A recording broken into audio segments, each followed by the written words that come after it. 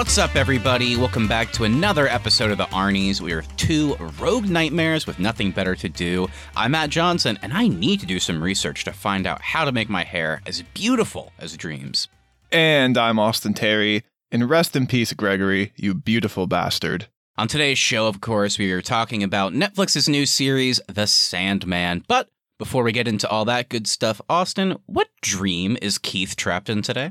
Well, I'm happy to report he's trapped in a dream and not a nightmare. But he is just rolling in the beautiful sands of Tatooine because he loves that planet so much. For me, it would be a nightmare, but for him, it's a dream. You kind of nailed it. I feel like Keith's dream every night is just that he's running through Tatooine with a laser sword in hand, and I don't know, little Annie's his best friend. Well, he's got a laser sword in one hand, and then he's holding Obi-Wan Kenobi's hand in the other.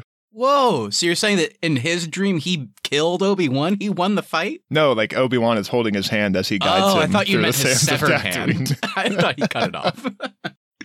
Oh, man. Oh, Keith, well, sleep well, you sweet boy, and we will see you next week. But without further ado, let's go ahead and get into the main topic of today's show. The Sandman and Neil Gaiman first graced the world back in 1989 and ran for 75 issues under the DC Comics and Vertigo banners. It tells the story of Dream, the king of dreams themselves, as he escapes captivity and returns to both the waking and dreaming worlds, of course, only to discover they are not as he left them. Mainly due to escape nightmares, one of which was Dream's greatest creation turned serial killer, his tools being stolen, and the squabbling of his other siblings, the Endless.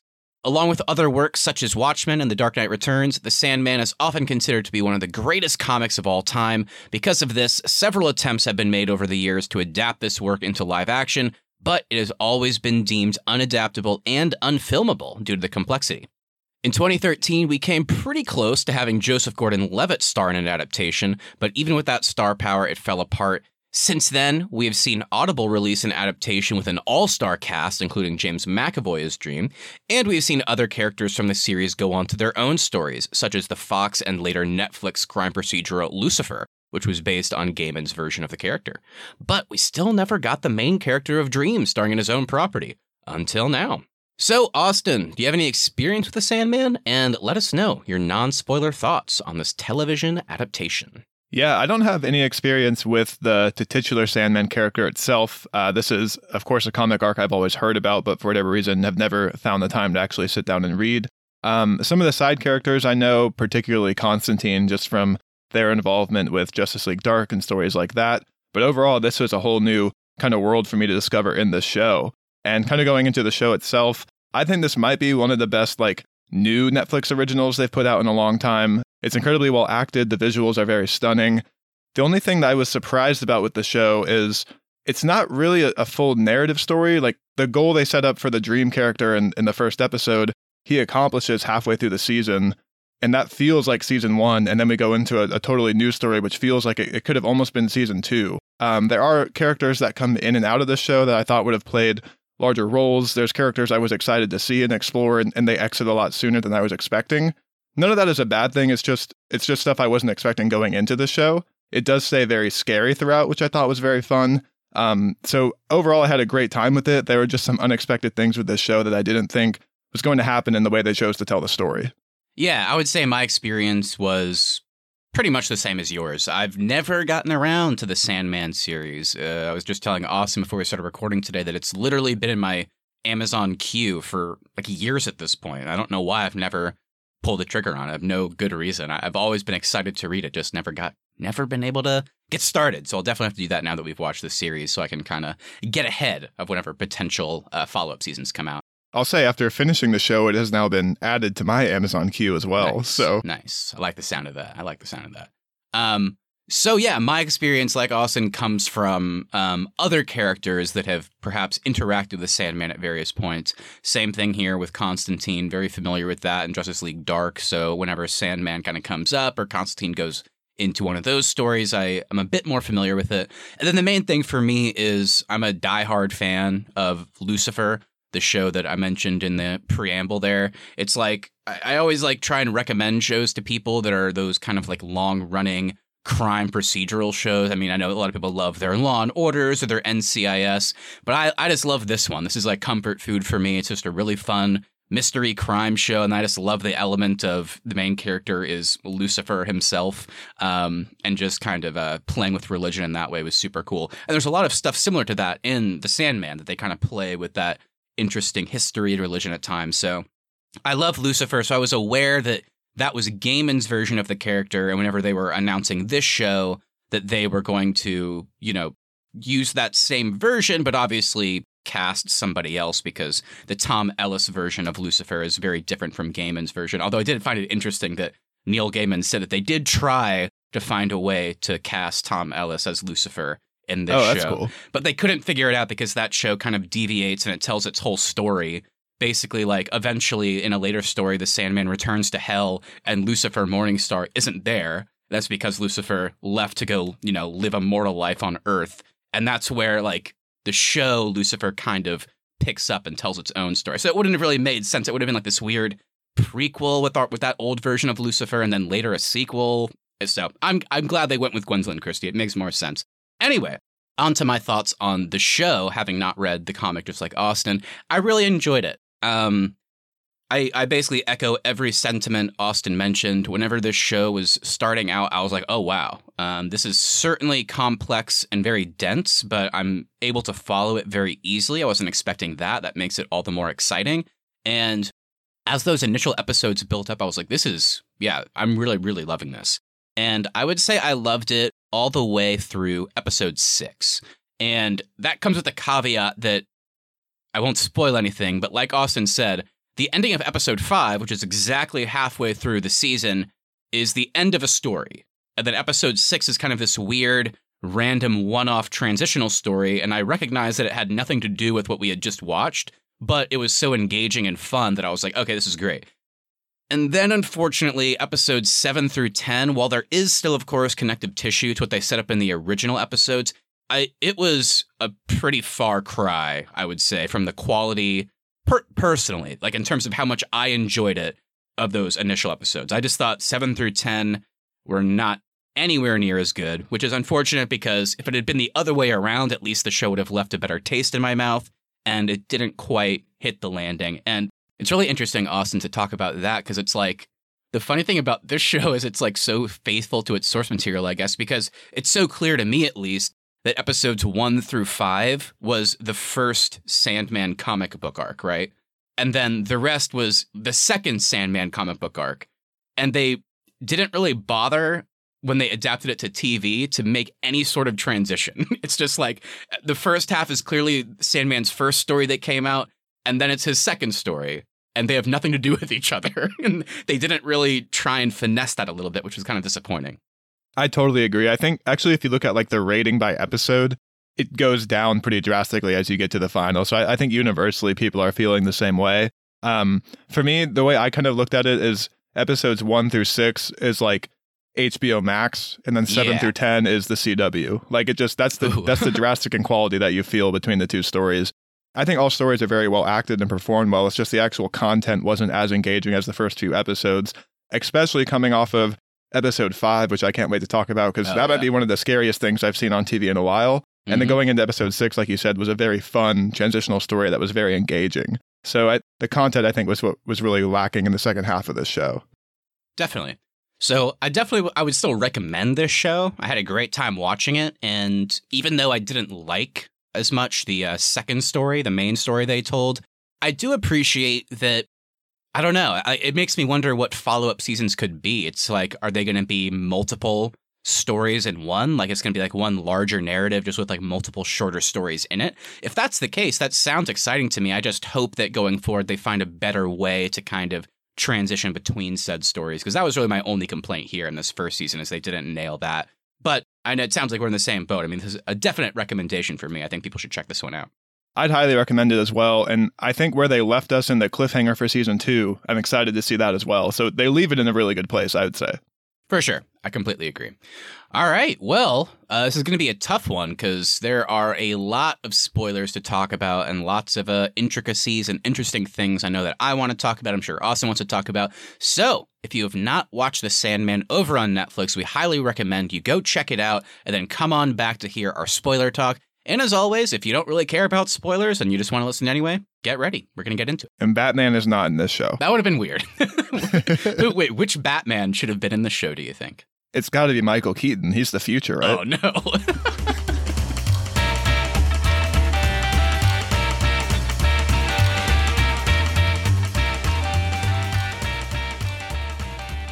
All right, welcome to Spoiler Territory, everybody. Austin, how about, as always, hit me off with the crew side of our opening convo here.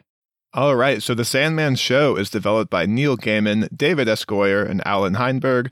Gaiman is an author known for American Gods, Stardust, Coraline, Good Omens, and several notable comic runs for various DC characters. Our score for the show is composed by David Buckley, and of course, based on the Sandman by Neil Gaiman, Sam Keith, and Mike Dringenberg. That's right. We got a big cast here. We have Tom Sturridge as Dream, a.k.a. Lord Morpheus, Boyd Holbrook as the Corinthian, Vivian Achiampong as Lucienne, David Thewlis as John Dee, Kaio Ra as Rose Walker, Razan Jamal as Lita Hall, Eddie Karanja as Jed Walker, Mason Alexander Park as Desire, Stephen Fry as Gilbert, Jenna Coleman as Joanna Constantine, Mark Hamill, our boy, as Mervyn Pumpkinhead. I did not know that at all. Yeah, I knew that you wouldn't know it, and I was excited to say it. With Patton Oswalt as Matthew the Raven, and Gwendolyn Christie as the Lord of Hell, Lucifer Morningstar. So, Austin, any thoughts on the cast or crew side? Any big highlights, can be positive or negative? I think for a role as important as Dream of the Endless, Tom Sturridge really has to work for you in this show, and I thought he knocked it out of the park. I thought he was great. He really is kind of our lens into this crazy world, and so I thought he was fantastic. And maybe this is me kind of being biased because it's the character I'm the most familiar with in the show, but Jenna Coleman as Constantine, thought she was fantastic, and I only wanted to see more of her, so I hope she has a bigger part in season 2. Completely agree with those picks, although I want to get it out of the way right off the top, Austin. Tom Sturridge, how is it that in every single scene, he looks like he's either crying or about to start crying? Did you notice this? His eyes always look like tears are about to come out of them. And I think that's a conscious choice by him, too, because he sees his role as a servitude to humanity. And now that he's lived among them for so long, they've kind of broken his heart. So I think he's just so disappointed throughout the show. That's why he looks like that. But I agree. The look he has on his face makes you just want to give the guy a hug. Truly. And, I mean, it can't be, stated how much, his voice is just perfect, I think, for a character like this. Just especially so when he's good. talking, as a king to his servants. That, he's very commanding. So I have one main highlight, and then I have one just quick one I'll throw out there. And I guess it's kind of a backhanded compliment. I don't mean it to be, but whenever I heard that Patton Oswalt was going to be the voice of Matthew the Raven, who is kind of Dream's... I don't know, not assistant, but I guess just kind of partner or friend or whatever you want to call him. I was like, okay, that seems like a very big difference from the kind of voice that Dream has. And then, we're going to do Patton Oswalt. But I actually thought he did a great job. I thought he kind of reeled it in, made it feel real. And I ended up really liking their back and forth. So I thought he was great. And the first time you hear his voice, it's like, oh, that's Patton Oswalt. And then you just forget about it for the rest of the show because it feels very natural. Definitely. And then my main one, just from strictly a performance standpoint, because I thought it was so good, and I know without question, I have to imagine we're going to talk about this later, Austin, because we could have gotten more of this character, or at least I thought we were, but that was David Thewlis as John Dee, who I thought was a terrifying character, although I don't know if I can call him a villain. Just a really good antagonist, I guess I would say, to Dream, our protagonist, of course, but really like this character. Obviously didn't agree at all with what he was doing, but I found it extremely fascinating. And this is, now that we're in spoiler territory, I guess we can say, I really thought they were doing a great job of setting up a main villain for somebody as powerful as Dream. You could actually believe how John Dee could stand up to him, I think in large part because David Thewlis is so good in the role. And then in episode 5, at the height of his power, so to speak, Dream beats him. And then in the last, 5 minutes of the episode, they just wrap that up and he gets put into his eternal sleep in the institution and we never see him again. I at least thought, oh, okay, I guess Dream won for now, but he'll come back. And no, he didn't. So I was a little bit disappointed in that, but I can't deny that the performance was pretty awesome. The performance for sure. And what you're calling out about the way the John Dee character exits the show is is it happens with a lot of characters in this show where like even with Constantine, he's like, we have business in the future. It's like, oh, cool, she'll be back. And then she exits the whole season. Same with John D. When he puts him to sleep, my wife was like, that's a terrible idea. He's going to get out and be a villain later in the season, and then you never see him again. So totally agree with that. I also agree with what you said about the character. He definitely is in a villainous role, but he's also born into this like magical stuff, and he didn't really choose any of it. And he just kind of cares about this Ruby. So I liked all the stuff they did with this character because you see him as a villain, but then sometimes you can kind of see the humanity behind some of his decisions too. All right, everybody, you've heard our thoughts on The Sandman, but I'm curious what the critics had to say. So, The Sandman currently holds an approval rating of 87% over on Rotten Tomatoes with an average rating of 7.7 out of 10. The website's critical consensus reads, while it may hold few surprises for fans of the source material, The Sandman's first season satisfyingly adapts an alleged unfilmable classic. Praise went toward the casting, production design, costumes, faithfulness to the source material, visual effects, and performances, mainly for Tom Sturridge and David Thewlis, while criticism was aimed at the story itself, transition between storylines, and the most common complaint I could find was for the pacing of the show. I think I totally agree with those complaints. It's funny with some of these like unfilmable comic classics because it seems like the film material that has worked has been the ones that stay so true to the source material, like the Watchmen movie and now like this show. So maybe that's the only way to do these types of stories is you have to kind of go page for page and follow the story. Right. And I'm someone that I can appreciate being faithful to the source material. And I guess it's tough to comment on because like we both said, we haven't read The Sandman, but I did see some interesting conversations on Reddit and online. People were like, that had read the series, they were like, I wonder if maybe they could have benefited from getting a showrunner or somebody involved that loved The Sandman, the story, but was willing to adapt it more. Like, I feel like there's a way they could have done this first season, like we said, Austin, that maybe you do, even though John D. is only the villain, I guess, for that one story, maybe you could have changed things to make him the main villain of the whole season. Maybe you could have found a way to have Lucifer stick around outside of just one episode. Same with Constantine. Maybe you make Constantine like Dream's like, partner in crime, so to speak, while going up against this threat. So I know those are just a few examples, but I did find it interesting that for some people, the faithfulness of the source material was cool, while some were like, I feel like they could have just, taken the bones of the story and found a way to adapt it more. And I think that kind of ties into the pacing issue, because like you said, that's probably the biggest issue for me with the show. And it is weird, like you said, it's like they spend time and we invest emotionally into a lot of these characters, particularly Constantine, for example. And I would say maybe even like all of the patrons of the diner in episode 5. But then, yeah, they're just every single one of them, for the most part, is gone after one episode. And I love that we got to meet them, and I'm sure in follow-up seasons they will return. But it was a little bit strange, and it did kill the pacing at times. Well, and another great example of that, too, is the Desire character. Because at the end of episode 5, they set them up to be the main villain for the second half. They tell you the plan, and then you don't see this character until the finale. Like, I totally forgot Desire was in the show. That was, I'm glad you mentioned that. I can't believe I forgot that. That might be the most egregious example. Like, literally, they show us Desire, I think at the end of maybe... It's the end of 5 after he beats John. Right. And then you see the plan in the next episode with they just keep showing Desire, like, planning, and it's like, oh, okay, I guess Desire is going to be the actual main villain. And then you're right, it's like literally just the last 10 minutes of the finale. And I guess if there had at least been a confrontation, it would have been satisfying. But then they basically just reveal that, oh, Desire's plan was to impregnate Unity while she was in the, had the sleeping sickness while Dream was captured, so that she could pass the vortex to her ancestor. And I was just like, well, why is that so devious? And it's like, oh, I was going to make you spill family blood. And I was like, is that a rule that they can't do that? Like, I don't know. That must be a rule that just didn't get explained. So if they had explained the plan better, maybe it would have felt more devious. I do totally agree with the pacing critique, but I do think where they chose to put certain episodes was smart in this show, because there's one episode in particular, episode 5 in the diner, that's extremely dark, very hard to watch. And then I think right after that is the one with like the Century storyline, and it's a very fun episode. So going from that to a happy episode was, I thought, a good choice for the season. Yeah, I completely agree. I think the best example of pacing is that one, because while they didn't transition well at all from the John Dee story to the Rose Walker story, they did give us a good, it's going to be a weird thing to say, they gave us a good transitional episode. I just wish that that episode had more to do with John Dee and Rose Walker, so there was like a good transition. It was just a random story, although, like I already said, that it was a random story that might have been my favorite of the entire season.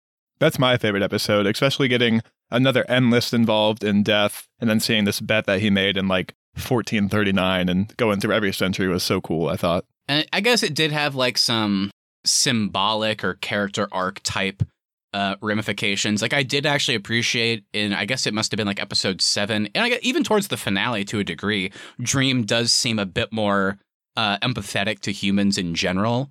And I think you could maybe make the argument that's because he finally acknowledged his friendship with Hob Gadling at the end of episode 6. So maybe the reason that he's a bit more, I don't know about kind, but maybe sympathetic and willing to help humans is because, you know, he finally acknowledged a friendship that he has with one. So I guess that stuff kind of worked, but it just wasn't enough transition-wise for me to appreciate those like second half batch of episodes. I totally agree. And usually we're better about this transition, but I think we're already in our freeform discussion. Yeah. So we can kind of keep going with this broader conversation. But this does at points feel like a collection of stories instead of a longer narrative. And we've talked about how episode 6 is our favorite episode, and it doesn't really have anything to do with the actual like broader overarching A plot. Do you think a better choice for this season would have been like anthology type setting where just Dream is involved? Or do you wish the overarching narrative with John Dee had been the entire first season? Yeah, it's a tough call. I mean, it sounds like shitty to say. I think I preferred the way they did it here. I just wish they had done what they did way better. Because I liked how this had kind of an anthology, like short story collection feel, like you said. But it also was always like furthering the main plot. I guess, like, for example, whenever they set up that Dream's goal is to retrieve all of his tools, I like that episode 3 was just about him working with Constantine to get his sand back, and that felt like its own story. And then that's wrapped up, and then episode 4 is like, okay, time to get my next thing. I have to go to hell and confront Lucifer Morningstar to get my helm back. So it's like, it is all part of the same story, but it felt kind of like an anthology because he's going to completely different places and interacted with completely different characters episode to episode. And in episode 4, I think they did a good job of telling you a story centered on humans and then cutting back to a story where you're in hell with Dream. Like, the way you're learning about John Dee and how he is, like, it was very scary and very interesting. And they actually found a good way to get humans involved in that episode, I thought. For sure. And so while all of that was great, I do think the one thing that they maybe could have done better is just to have like one main villain thread going through all of those stories, because we have 3. We have John Dee in the first half, we have the Corinthian in the second half, and then we have Desire, who never fully gets used well in either half. It's just so weird that Desire popped up at the end of episode 5, halfway through, to be like, I'm gonna get you, Dream. And then clearly it's like, oh no, they actually just want to save Desire for season 2. So why did we spend all this time with them? But it is funny, Austin, because as I'm saying that out loud, I guess I kind of realized, well, I think you know what Netflix thinks is that the Corinthian was their main villain. I mean, being the one character that was in most of the episodes. Boyd Holbrook is one of the few actors credited as like a main performer. Only like a few of them are. Everybody else is considered like co-stars or guests because they kind of come in and out. So maybe this is like a good spot to talk about the Corinthian real quick. Do you think that that's what they were trying to do? Like, was he supposed to be the main villain of this season? I love Boyd Holbrook. I thought he was great. But again, I feel like we could have used maybe just a little bit more and maybe pace that story a little bit better. Yeah, this character is weird for me because I thought the performance was great. But every time Dream says, like, you're my ultimate creation, I just didn't feel that because he's really a side character for the whole show, except for episode 9 and 10. We don't get any time with him to see what he was doing during the 100 years. They just kind of cut to him and other characters tell you about the serial killer stuff. But overall, I was pretty underwhelmed with this character because I didn't find him intimidating when he was on screen. And I just felt like I didn't know him by the time we got to the point where Dream takes him out of the show. I think the main thing I agree with is I just wish, like, why is, I'm sure it's explained way better in the comic, but why is the Corinthian Dream's, like, greatest creation? I'm not saying he isn't. I don't know why. I think they mention it once, like, again, it's like part of like the dialogue being confusing. I think in like the last episode, Dream calls him like the dark mirror that is supposed to show humanity their fears in a way that makes them want to be better or something like that. And somehow the Corinthian kind of co-opted that to he's just going to kill humans instead. And in the wrap-up of episode 9, Dream kind of puts out there that because the Corinthian was on Earth for so long, he's the one that created serial killers. Right. But they didn't do a good job of explaining that, like, leap either, because were there not serial killers before the 1900s until the Corinthian is on Earth? Like, all that was very confusing to me. Yeah, I feel like I misread that, but I wasn't sure how long the Corinthian had been on Earth, because they make passes like, oh, are you named after the guy in the Bible? And so it's like, oh, are they saying that he's been around since that long? But I just didn't know, and I feel like I missed that. And for everything we've learned about Dream in this season, did it feel weird to you that his, like, ultimate creation that he's the most proud of was a nightmare? I like that on paper. I mean, that sounds pretty cool. The idea of Dream, this character, that his role is to, in kind of equal measure, create and monitor both dreams and nightmares. The idea of, like, what he considers at least to be his greatest and most proud creation is a nightmare is kind of cool. But again, like, as we've already said, I just wish, like, why? Why is it that it had to be a nightmare? Was that Dream trying to kind of, like, prove himself in some way that, like, maybe he could make a nightmare like his greatest creation? I don't know. There just wasn't enough of it. And I will be honest, I did kind of laugh in the final episode whenever it actually kind of feels like the one thing I will say about the Corinthian is I feel like he had a smart plan, and I was kind of engaged watching his plan play out, the way he's going to use Jed Walker to get to Rose Walker. And then there's this great scene where, like, the barriers between dreams and the waking world are coming down, and it's like the Corinthian and Dream are arguing over Rose Walker, and then she literally just goes, you know what? I'm going to make my own path. The walls go back up, and the walls go back up. The Corinthian looks like, oh shit. And then the next thing, he's immediately killed by Dream. It's like, wow, what a quick, like, I guess his plan didn't work, and then he's just immediately taken out of the show with like 45 minutes left of the episode. And that's the same thing they do with John. Yeah, very, very odd. Really liked the overall story, but there were some really bizarre choices when it came to elements of it. So I guess, we've talked a lot about kind of the overall story, the first half, the second half, how they feel very different from each other. But let's talk a little bit more about our main character, Dream. We mentioned it a little bit, kind of the character arc that we felt he had, but just overall, from a top-level perspective, what did we think of this character? Did it work? Did his motivations always feel like we could track them? All that good stuff. I just felt like he was so interesting in the show. I always wanted to learn more about him. I like that he kind of plays the role of tour guide for the audience, of taking you through all these different realms and explaining kind of the rules of the world. I really liked his narration in episode 1.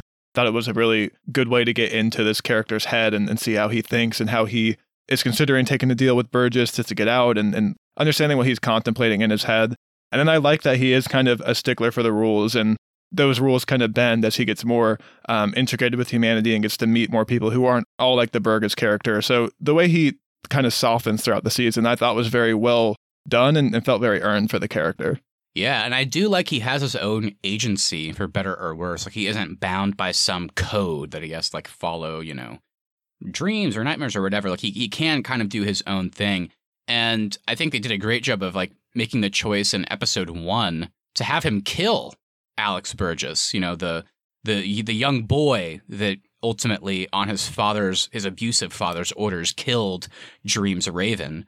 And then, he grows up to be an old man, and then Dream finally escapes, and he kills him for that. It's not like there's no sympathy or empathy. He's not like, I know your father, abused you and forced you to make that choice. I know you felt bad about it. I'm just going to kill you because you killed my Raven.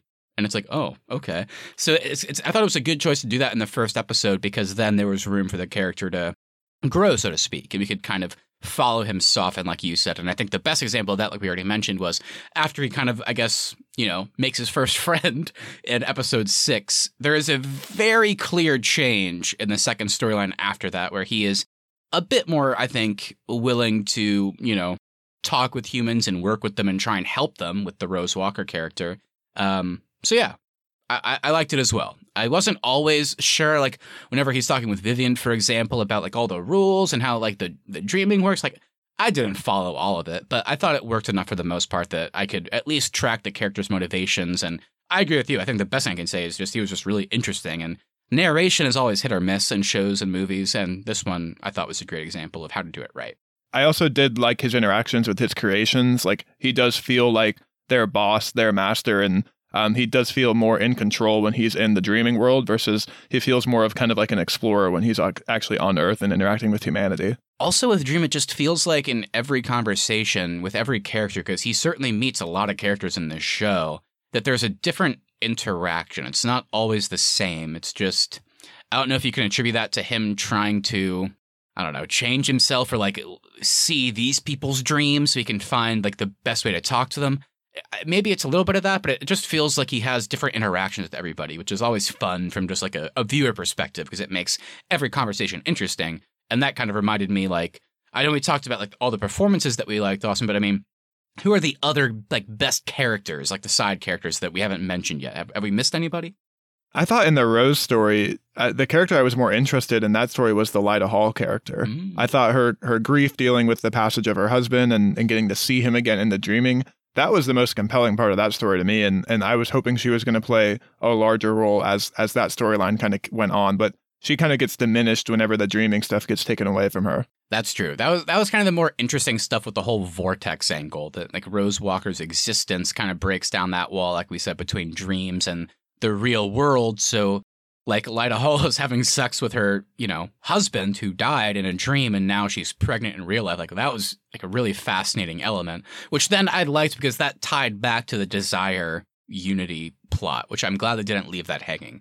And I want to know who that child is, because Dream says I'm going to come for that later, since it was created in the dreaming. I mean, that's a pretty big thing, I thought. That was pretty interesting. I mean, I don't know. Like I said, we did see Dream grow, but he is kind of, I guess I'm going against my own point. I already said that Dream has agency in this show, which I liked, but I guess there are like rules that are so important, I guess, to the Endless that they have to follow them. So like Dream very nonchalantly is just like, yeah, that kid's mine. You can have him for now, but I have to come for him later because he was born in the dreaming. So he literally, the verbiage he uses is, he's mine. It's like, whoa.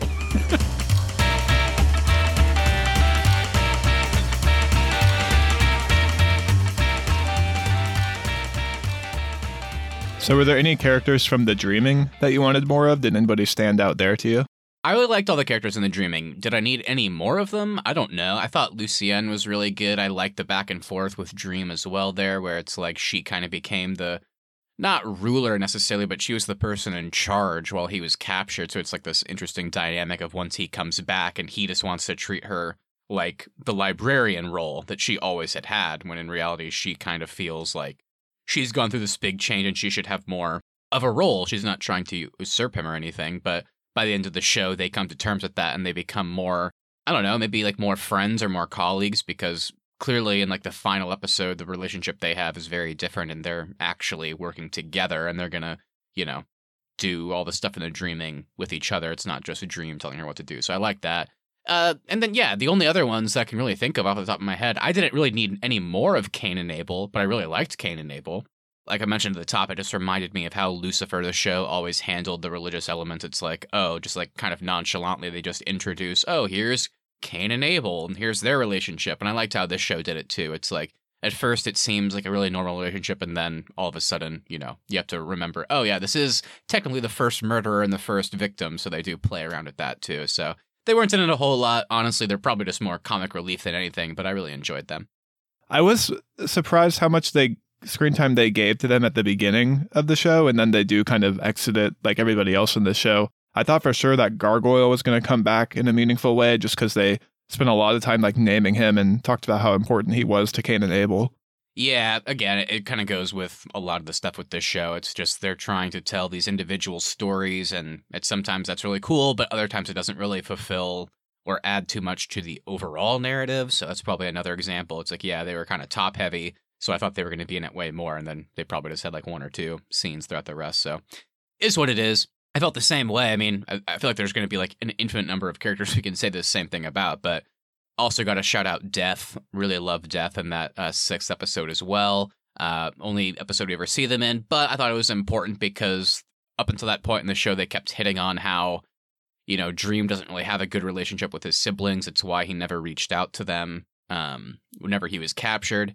And then, whenever we see desire and despair, that kind of makes sense. But then, we meet Death, and it's like, oh yeah, he was just being stubborn and kind of an idiot. Like, she calls him out on it. So, and it's just like a fun little, play on your expectations. Like, whenever you hear of characters like Dream and Destruction and Despair and Desire, it's like, oh, I mean, that could go either way. But whenever you hear about Death, it's like, oh, that character's going to be really unsavory. And it turns out she's like the most probably nice of all of them, the one that loves her brother the most. She was weirdly heartwarming. Yeah. She was weirdly heartwarming for like someone who is ferrying souls away to the afterlife. And obviously every time mortals interact with her, it's for the most part tragic. But the way Kirby Howell-Baptiste played that character, she was very endearing. And actually, I really want to see more of her. I thought her and Dream's dynamic was great.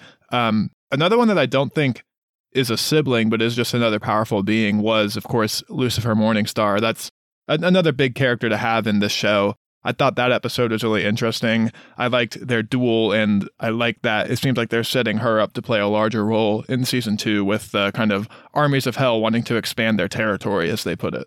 Yeah, the thing that's always cool with Lucifer, that they play on with like the religious history, or however you want to call it. That I know using the word history is an odd one to use, but you know what I mean. Is like Lucifer is the ruler of hell, but I like Gaiman's version in both this and the show Lucifer, that doesn't make them evil, It's just that that's their role. And we talk about Dream and Death and everyone else, like they have a role to play, and Lucifer's just happens to be running hell. And there's always this really kind of chip on Lucifer's shoulder, which is just like they felt that God was, not doing the right thing. So they led a revolt against God. They were God's favorite child, and then they were struck out of heaven for rebelling, and then they were tasked with running hell in the meantime. So Lucifer always is like, trying to prove them wrong. And I like that with all the Endless and Lucifer, who's not endless, but kind of that same ethereal, immortal being. It's like, while they are, I don't know, like, they think that they're bigger than humanity, but in reality, they still feel the same things that mortal beings do. Like Lucifer feels like they've been jaded by their father, and like they're kind of projecting that hate onto Dream for no real reason, but clearly it's going to play out in an interesting way. I'm curious, as somebody that loves the show Lucifer, like how big of a role will Lucifer have in this show going forward? I don't know. Like, I'm used to a show where they're the main character. Like, is there a future season or storyline where, like, Dream and them go up against each other, or, like, do they become more of a good person, so to speak? Like, does Dream help them reconcile with God? I don't know. I have no idea what they're going to do. I'm just excited to see more, and I like the cliffhanger at the end. Yeah, I wonder if there's going to be kind of a push and pull between the Dukes of Hell that want to invade and then Lucifer's own motivations, because that one Duke that came to speak to Lucifer at the end did say, we first invade the dreaming, then we invade the mortal world, and then we invade heaven, essentially. So they have the Dukes of Hell clearly are leaning more towards the evil side of the hell aspect. Lucifer didn't seem super interested in their plan. It seemed like she just wanted to appease the Dukes and give them what maybe like a piece of what they're wanting for or something. So I'm curious to see how that relationship is going to play out in season 2. Another thing with hell is I thought the best visuals in the show was the hell design. That was my favorite thing, is seeing that. It was very unique, like seeing the people carrying their own fire through hell, I thought was a nice touch. The way the actual palace in hell was like dark and spooky, but still had kind of some beautiful elements to it. Overall, how did you feel about the visuals in this show? Because it is very kind of mystical and otherworldly at times. I liked it too. I think just from like an overview perspective as well, it was really nice, to see that Netflix cared enough to put budget behind this show, because they could have treated it like a lot of their other ones. I mean, this definitely feels way higher budget than a lot of Netflix originals. Of course, there's some iffy moments here and there. I thought in particular, there was a couple green screen moments where you can just tell characters are on a green screen. But really, other than that, like the way like these worlds looked, I thought was just fantastic. They all felt different. They felt distinct. So whenever characters would talk about them and then we would end up going there later, it felt like there was more impact. Like listening to Dream talk about hell in general and then to go there in episode 4 was really cool, and it kind of hit you. It's like, oh yeah, I kind of I feel more because of how the characters talked about that. And then just from like, I don't know, like I'm a fan of seeing things different than what you expect. I think, hell, they could have just made completely on fire, but I like that it's just kind of like, I don't know, it's just kind of this like empty feeling plain. And in the middle of that, you do have like Lucifer's palace, which does have kind of that fire and that imagery that you expect. But everything else is kind of different. Like, he just walks by like a jail cell at one point and it's like, oh yeah, that's my old lover that I put here for thousands of years. Like, whoa, what? So there's like a forest with souls trapped in the trees and stuff. Yeah. Oh yeah, that was cool. I really liked that. I liked how the dreaming looked. I thought that palace was super cool. I loved Desire's like super weird like statue of themselves, which was like their home, which was really cool. Like the inside of that with all the red, and it looks like the inside of a heart, so to speak, was like really just visually stunning. So yeah, honestly, all the visuals really worked for me. Like I said, a couple of green screen moments here and there, but for the most part, I thought the show looked great. Another one I really liked in the dreaming was when you go to the pier, so to speak, and the ocean in this realm is like everyone's dreams. Thought that looked really cool. The way it's like starry and kind of dark. Yeah, that was really cool. I never understood fully like how characters like were transitioning from the dreaming to the waking world. Like at one point, Matthew the Raven like flies into a painting like that has like this beautiful sky. Then the sky turns into the real sky, and I was like, oh, that was really cool. Same thing with Dream at the Pier. I liked how he just like kind of like Moses style opens the water and just walks down a staircase, and then we just see him in the waking world. I kind of like that. It seems like you can kind of exit the dreaming in any way. It feels like kind of that weird feeling dreams give you of like there's no transition between parts of your dreams to another. You just end up somewhere else. I kind of felt like this show played with that a little bit too. Going back to the story again, I know we're kind of all over the place, but I did want to hit more on that. Like we talked about how the John Dee storyline we felt was a bit more interesting than the Rose Walker storyline, but I did want to give some time to the Rose Walker story because I feel like for most of this we've just been saying that we didn't like it as much. But let's dive into it a little bit. I mean, what were the takeaways? I mean, what did you like about it? What made it less interesting to you? I don't think we've actually hit on that yet. Like, why was this one not quite as good in your eyes? I think the main reason I found it less interesting is I felt like the John Dee story had just more stakes in it because David Thewlis and his performance was so commanding and scary. And Rose Walker, for the most part, is kind of a passenger. Like she didn't choose to be the Vortex, whereas John Dee is actively choosing to go up against Dream. I also felt like the way the first half of the show goes from Dream being imprisoned to then John's mother taking his tools, and then that gets passed down to John. Like all of that felt a lot more organic and like a more cohesive story. And then when that wraps up and then we're introduced to Rose's story, the performances were always great and the characters are interesting, but that story just doesn't feel as well ingrained in the broader season, that it did always kind of feel a little jarring that this was the main driving force for the second half of the season.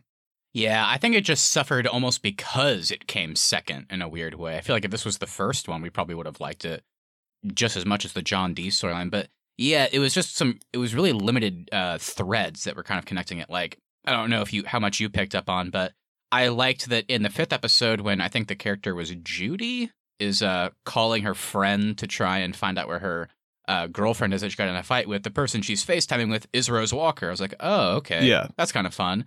And then I really liked how later they introduced that Unity, her great-grandmother, was the girl that they just showed with the sleeping sickness in the first episode. It was like, oh, okay. That's kind of fun. So there was some really fun, like, little just connective tissue moments like that, but it never felt fully connected to the overall story other than the moments that we already referenced. It's just like, yeah, there's some kind of symbolic and great character moments where like Dream feels a bit more connected to Rose Walker and a bit more, like I said, I hesitate to use the word friendly, but he just feels more sympathetic and empathetic to everybody, I think because of what he went through in the John Dee storyline and with meeting, his friend in episode 6. But yeah, I don't know.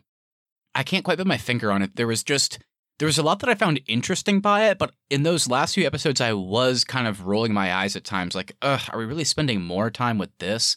Like, I know you said you liked the Lyta Hall storyline, and I did too, but still, it's like whenever they cut back to her in the same dream, just like having sex with her husband again, it's like, yeah, okay, I get it. Like, it's interesting. Like, it didn't feel like it hit like a great moment until Dream finally came into that storyline.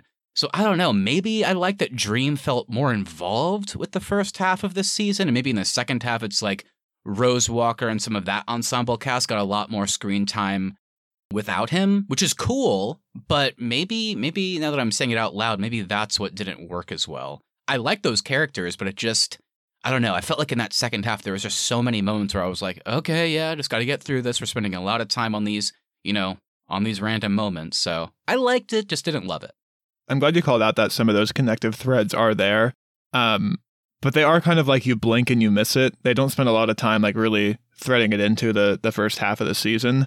And I think another reason why the first half worked better for me is that story itself feels much more adult and more mature than the second half does. Like maybe it's just the way the characters were in the second half, but that did feel a little bit more, I don't want to say childish, but it did feel a bit more like aged down. And it felt like it just didn't seem to be as important. And like, I'm a vortex and the dream walls are going to collide. Like none of that felt as dangerous as this guy who physically has one of Dream's tools, and you can see the damage he's wreaking just on this tiny diner. And you also get little bits and pieces of how it's impacting the broader world. I think that it just felt a lot more important in the first half than the vortex did. Yeah, just with the Vortex storyline, there was just a lot of, they were telling us, but they weren't showing us anything. Whereas I know you and I clearly feel the same way. Episode 5 of this was pretty spectacular. They showed us exactly what John Dee was capable of with his kind of mutated dream amulet, the ruby, and what that led to. And like we figured out what his motivation was. He does truly want to save the world, and he thinks that lying in any form is terrible, but he doesn't realize that he's actually taking away their dreams, as Dream says. And there's kind of like an interesting dichotomy and like relationship between dreams and lies, which I love that they actually talked about in this show. And that's what was driving these people and letting them live their lives to a somewhat satisfying degree. And John Dee took that away to the point where they all killed themselves. Whereas the Vortex storyline, they just told us that the Vortex is really bad. And then at one point, there's a dream where Rose is like, I guess she's the one dreaming, and all of her friends from the house come in and they all fall into a vortex. And I thought that was like them all dying. I was like, oh, Me shit. too. So this is what. And then Dream just says they're safe in bed. Yeah, he's like, oh, they're asleep in their beds. I was like, what? Oh, okay. Like they literally showed a vortex. So I was like, oh, this is like why they call them the vortex. Because whenever the walls between the dreaming and like the waking world come down, this is what happens. And yeah, so the stakes, you're right. They were kind of all over the place in that second half. And also, I think you made a great point that while the second half still had a lot of adult, themes and storylines going on, it was handled in a bit more of a childish way at times. And that's not always bad. For example, like the fact that Jed was being abused by these foster parents, and like he's having almost these comical dreams at night where he's like the superhero, he's protecting his biological mother. Like that was, it's a childish thing because he is a child, and that was very powerful. Like that's how he escapes from like the waking world that is abusing him. But then there's also some weird things where it's like, oh, the Corinthian's finally back in this storyline, and he's been asked to be the guest of honor at a serial convention, which is just like a ruse for like a serial killer convention, which is funny. I got a kick out of that. It was like a funny concept, but it was still extremely dark and violent. They just treated it in a bit more of a goofy kind of way, which they didn't in the first half. So that kind of stuck out to me too.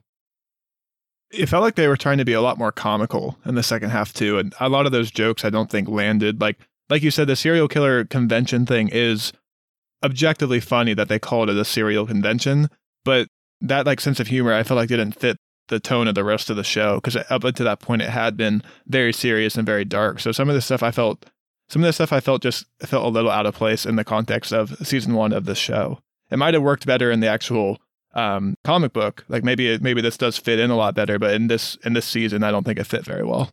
Yeah, that's what I mean. I mean, comics just are a different medium. Like I bet if we like both like went and read the first like graphic novel, like the volume of Sandman, which covers like I believe his captivity, I think we'd finish that, be like, okay, cool. And then, at a later date we could get the second one, which covers I think it's called The Dollhouse, which is the Rose Walker storyline. It's just different. I can't explain it. I know like individual issues of comics and like seasons of TV are similar in concept, but I've always felt different. Like I can read one issue of a comic and then I can read the next graphic novel, and it can be a different storyline, different tone, but it works. Whereas here they try to do two different ones that are very different in one season of TV, and they just weren't able to fully transition between them to the point where like I said, one of the biggest shames is this season left a bad taste in my mouth because they ended with that. It wasn't terrible, but it just, the first half I thought was so much better personally. And I think too, when you read comics, villains don't always need to have a big presence in a comic book panel. You spend a lot more time with your heroes, and then the villains do typically come back in at the end. But that doesn't always work in a TV show because we need more time to understand our villains, understand their motivations.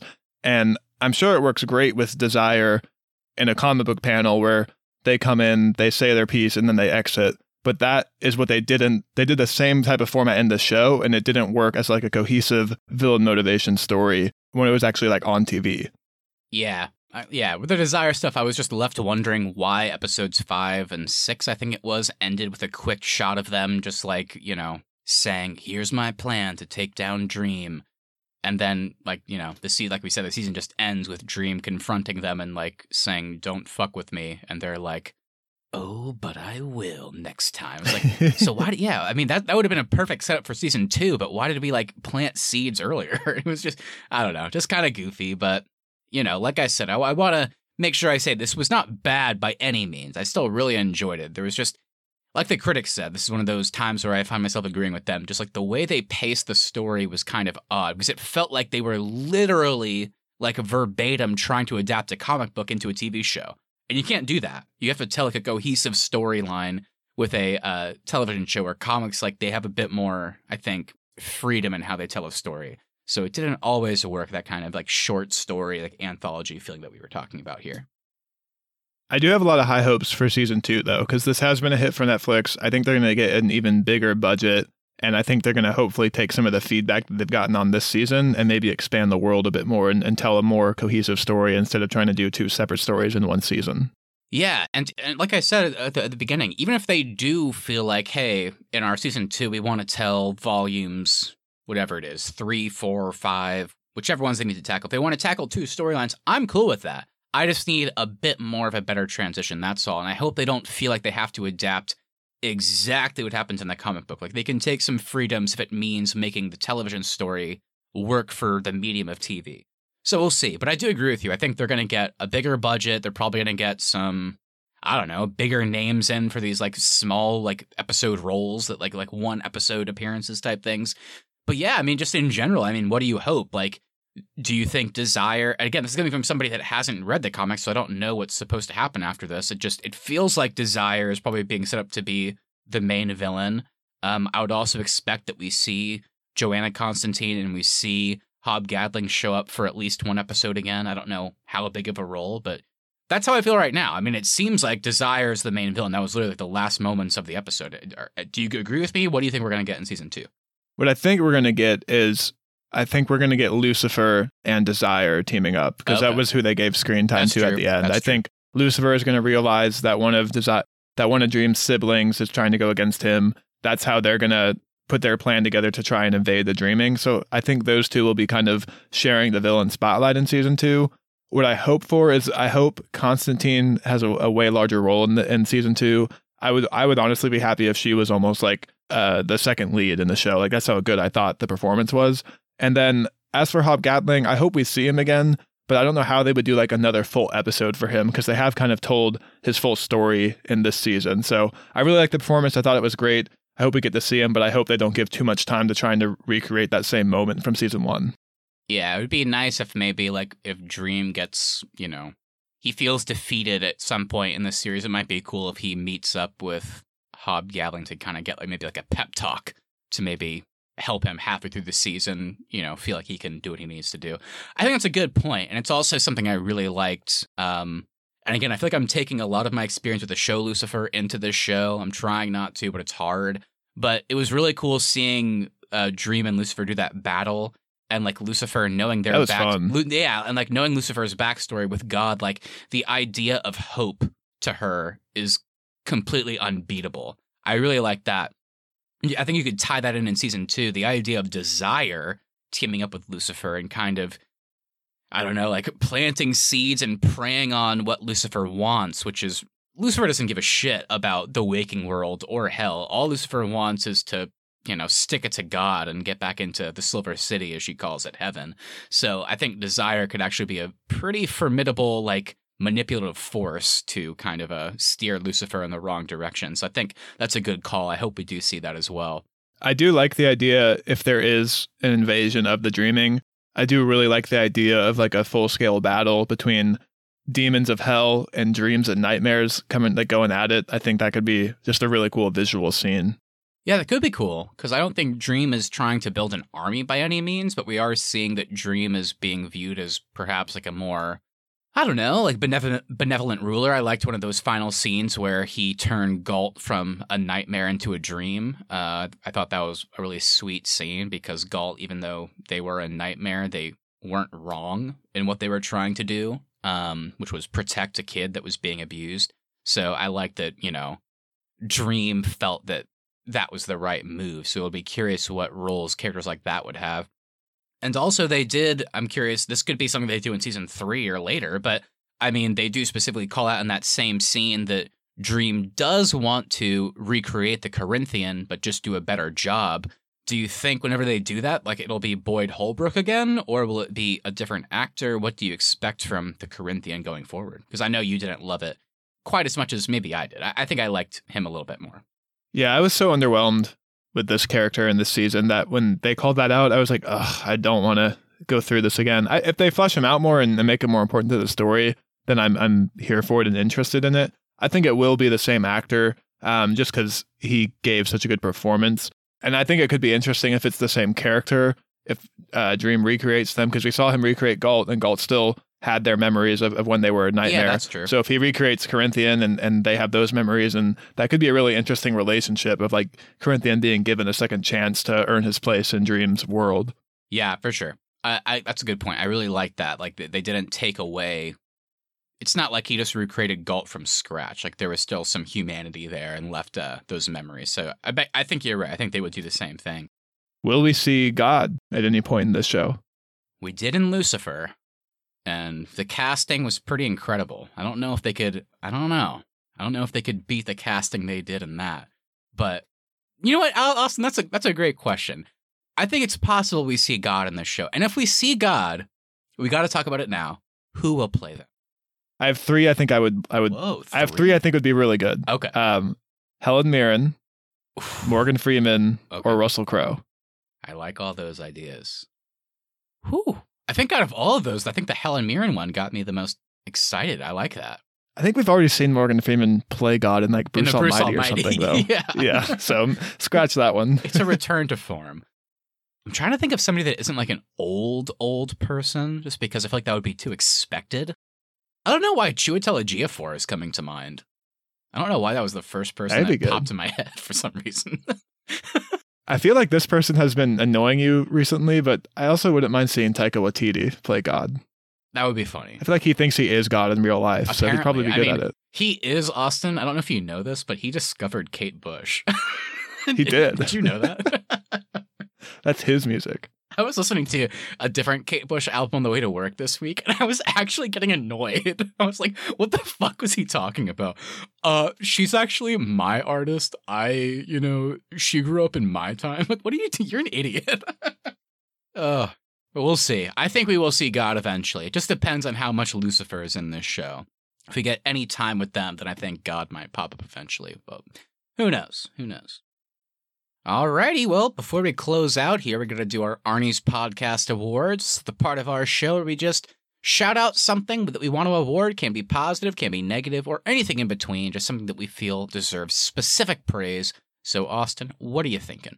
Yeah, I'm going to give the Tummy's a Rumblin' award. I know episode 5 was terrifying in that diner, but everything they were serving up looked delicious. It made me crave some diner food. I think Desire was really working their magic on me in that episode. Yeah, that double-decker looked pretty incredible, I gotta say. It's amazing. Even that salad looked good.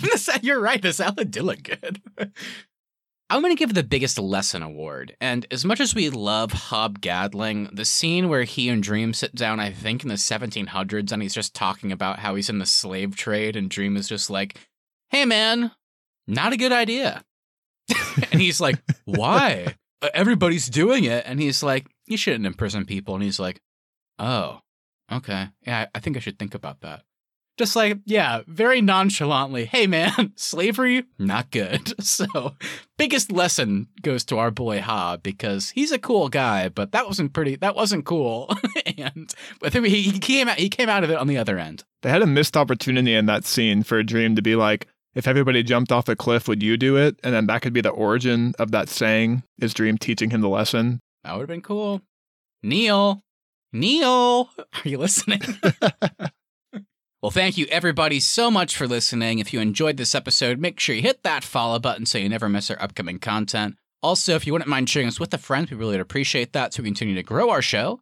Please leave us reviews as well. Even if you want to write anything, leaving us a 5-star review over on Apple Podcasts, Spotify, or wherever you get your podcasts really does help us out. At The Arnie's is our social, and thearnie's.media is the website. We'll be back on Tuesday for another episode.